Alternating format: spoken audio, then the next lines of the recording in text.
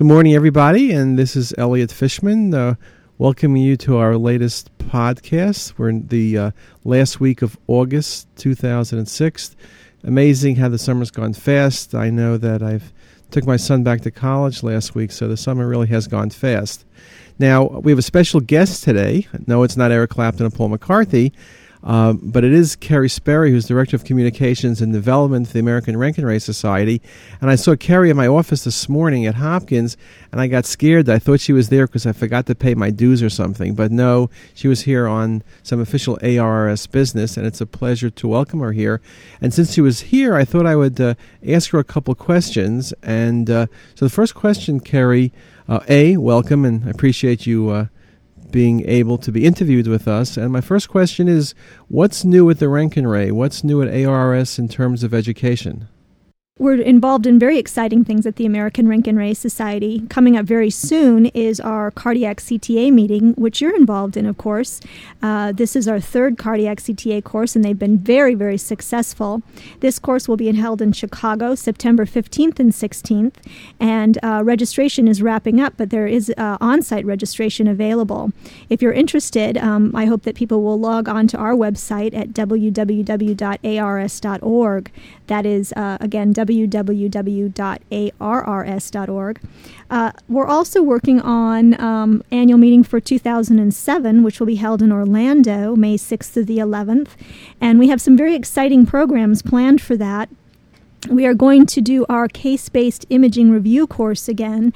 That course is all cases, one case after another, representing all the subspecialty areas in radiology. We have several half-day courses planned. One is a business course, a business practice management course, and we also have planned an interventional radiology course looking at minimally invasive treatment options. We also have a course planned on lung and breast cancer screening. We will, of course, have 75 instructional courses as part of the annual meeting. Registration for that won't open until January, but you can log again onto our website and get more information. Watch our site, too, for webcasts. Many of our webcasts are free for members, and we taped many of the sessions at our 2006 annual meeting, and we will have those available online soon. So that, in a nutshell, is what we're working on at Rankin-Ray. That sounds great. Now, I know the categorical course I've participated in past years. What's the story with the categorical course at this year's Rankin-Ray? Our 2007 categorical course is going to be on neuroradiology. The course is directed by Dr. Mauricio Castillo, Dr. Kelly Keller, and Dr. Suresh Mukherjee, and will focus on brain, head and neck, and spine imaging. That course, of course, begins on May 6th, the Sunday, and runs through Thursday. Thanks a lot, Kerry. It's been a pleasure, and I'm sure all our listeners will be joining you at those meetings. Thanks a lot. Thank you, Dr. Fishman. Okay, let's look at one of the questions I've been getting a lot on CTisus on that Ask the Fish area. And I'll just apologize in advance. I've been kind of slacking off a bit, so I have a bunch of zeros under my replies. And I promise this weekend I'll crank out those Ask the Fish questions because Melissa's giving me a hard time. So let me just address one of the questions I've seen come up a number of times lately. And that question relates to 16 versus 64 slice. The question kind of revolves around, well, 64 slice is great, but are there pathologies that you see with 64 that you don't see with 16? And it's a great question. In many ways, it's an interesting question because 16 slice really is terrific technology. There's no doubt when you think about bread and butter CT, 16 slice is terrific, but 64 slice has certain advantages, there's no doubt. And obviously, I could speak about anything related to contrast volumes. I could speak about anything related to the difficult patient or the uncomfortable patient or the fact you don't need sedation in any pediatric patient. I could speak about all those practical things. But if you get down to specific pathologies, obviously, if you want to do cardiac CT, you have to be in the 64 slice world. CT angio is terrific at 16 slice, but really, when you do 64 slice, the vessel visualization really improves.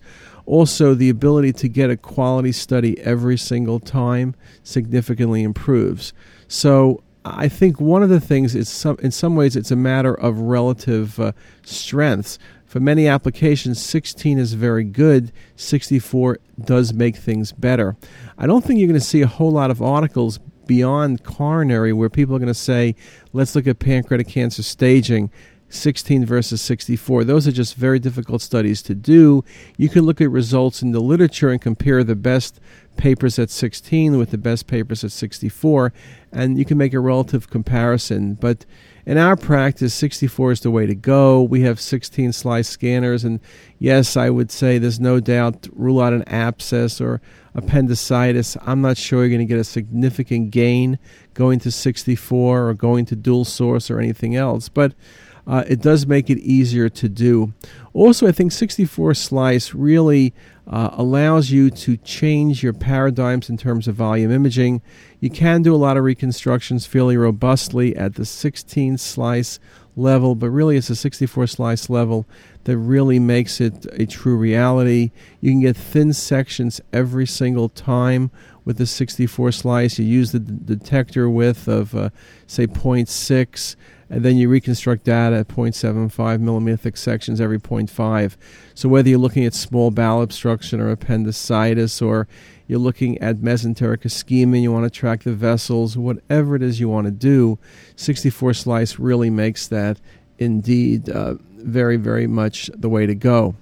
So again, 16 is great. I don't want everyone to throw away this 16 slice scanners in that regard, but reality is 64 does add a lot of advantages. And what I'll try to do is over the next couple podcasts and over my vodcast really is potentially address some of the very specific applications where 64 does make a significant difference. There are also other questions actually from Ben who wanted to know about dual source versus 64 versus 256. And his question was, again, the same concept. Are they producing more accurate diagnoses, or is it just sales propaganda? Well, sales propaganda always is good. That's what keeps, I think, radiology moving forward. But the fact is, in terms of dual source scanning, which we're putting in Hopkins in a couple of weeks, I think it's been very interesting what dual source can do. As you look at the response I sent to Ben on Ask the Fish, I commented, of course, the evaluation of coronary arteries, the fact you're at 83 milliseconds, the fact you probably don't need beta blockers, the fact that the quality of studies will improve. That's very critical in that one application. So that's kind of straightforward. The thing that dual source potentially brings is new applications to CT. So, for example, can you separate calcium from contrast? So you can look at coronaries when there's significant calcification, or look at carotids when there's significant calcification. That's something that indeed it seems very, very practical with a dual source scanner.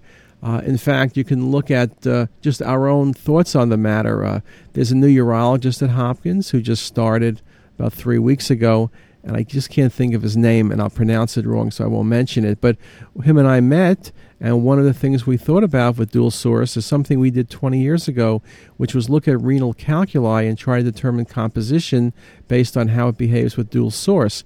I did that on a DR3 in 1984, and we had this really good article we were going to write, and we had all the data, and then someone dropped all the stones, and they got all mixed up. So we'll be more careful this time. But that's just a good example, is can you quantify what a stone is? Not to say there's a stone present, but give me the chemical composition of a stone. That's something dual source truly has the potential for. So I think one of the things to recognize is, in this era of rapidly changing technology, it's often hard to predict the future. Our goal at Hopkins, of course, and this is not overly obnoxious, is something Alan Kay, who was one of the original Apple Fellows, said, that the best way to predict the future is to invent it. And with that word of wisdom, I think I'll stop, and we'll catch you next time. Thanks a lot for your attention. Bye-bye.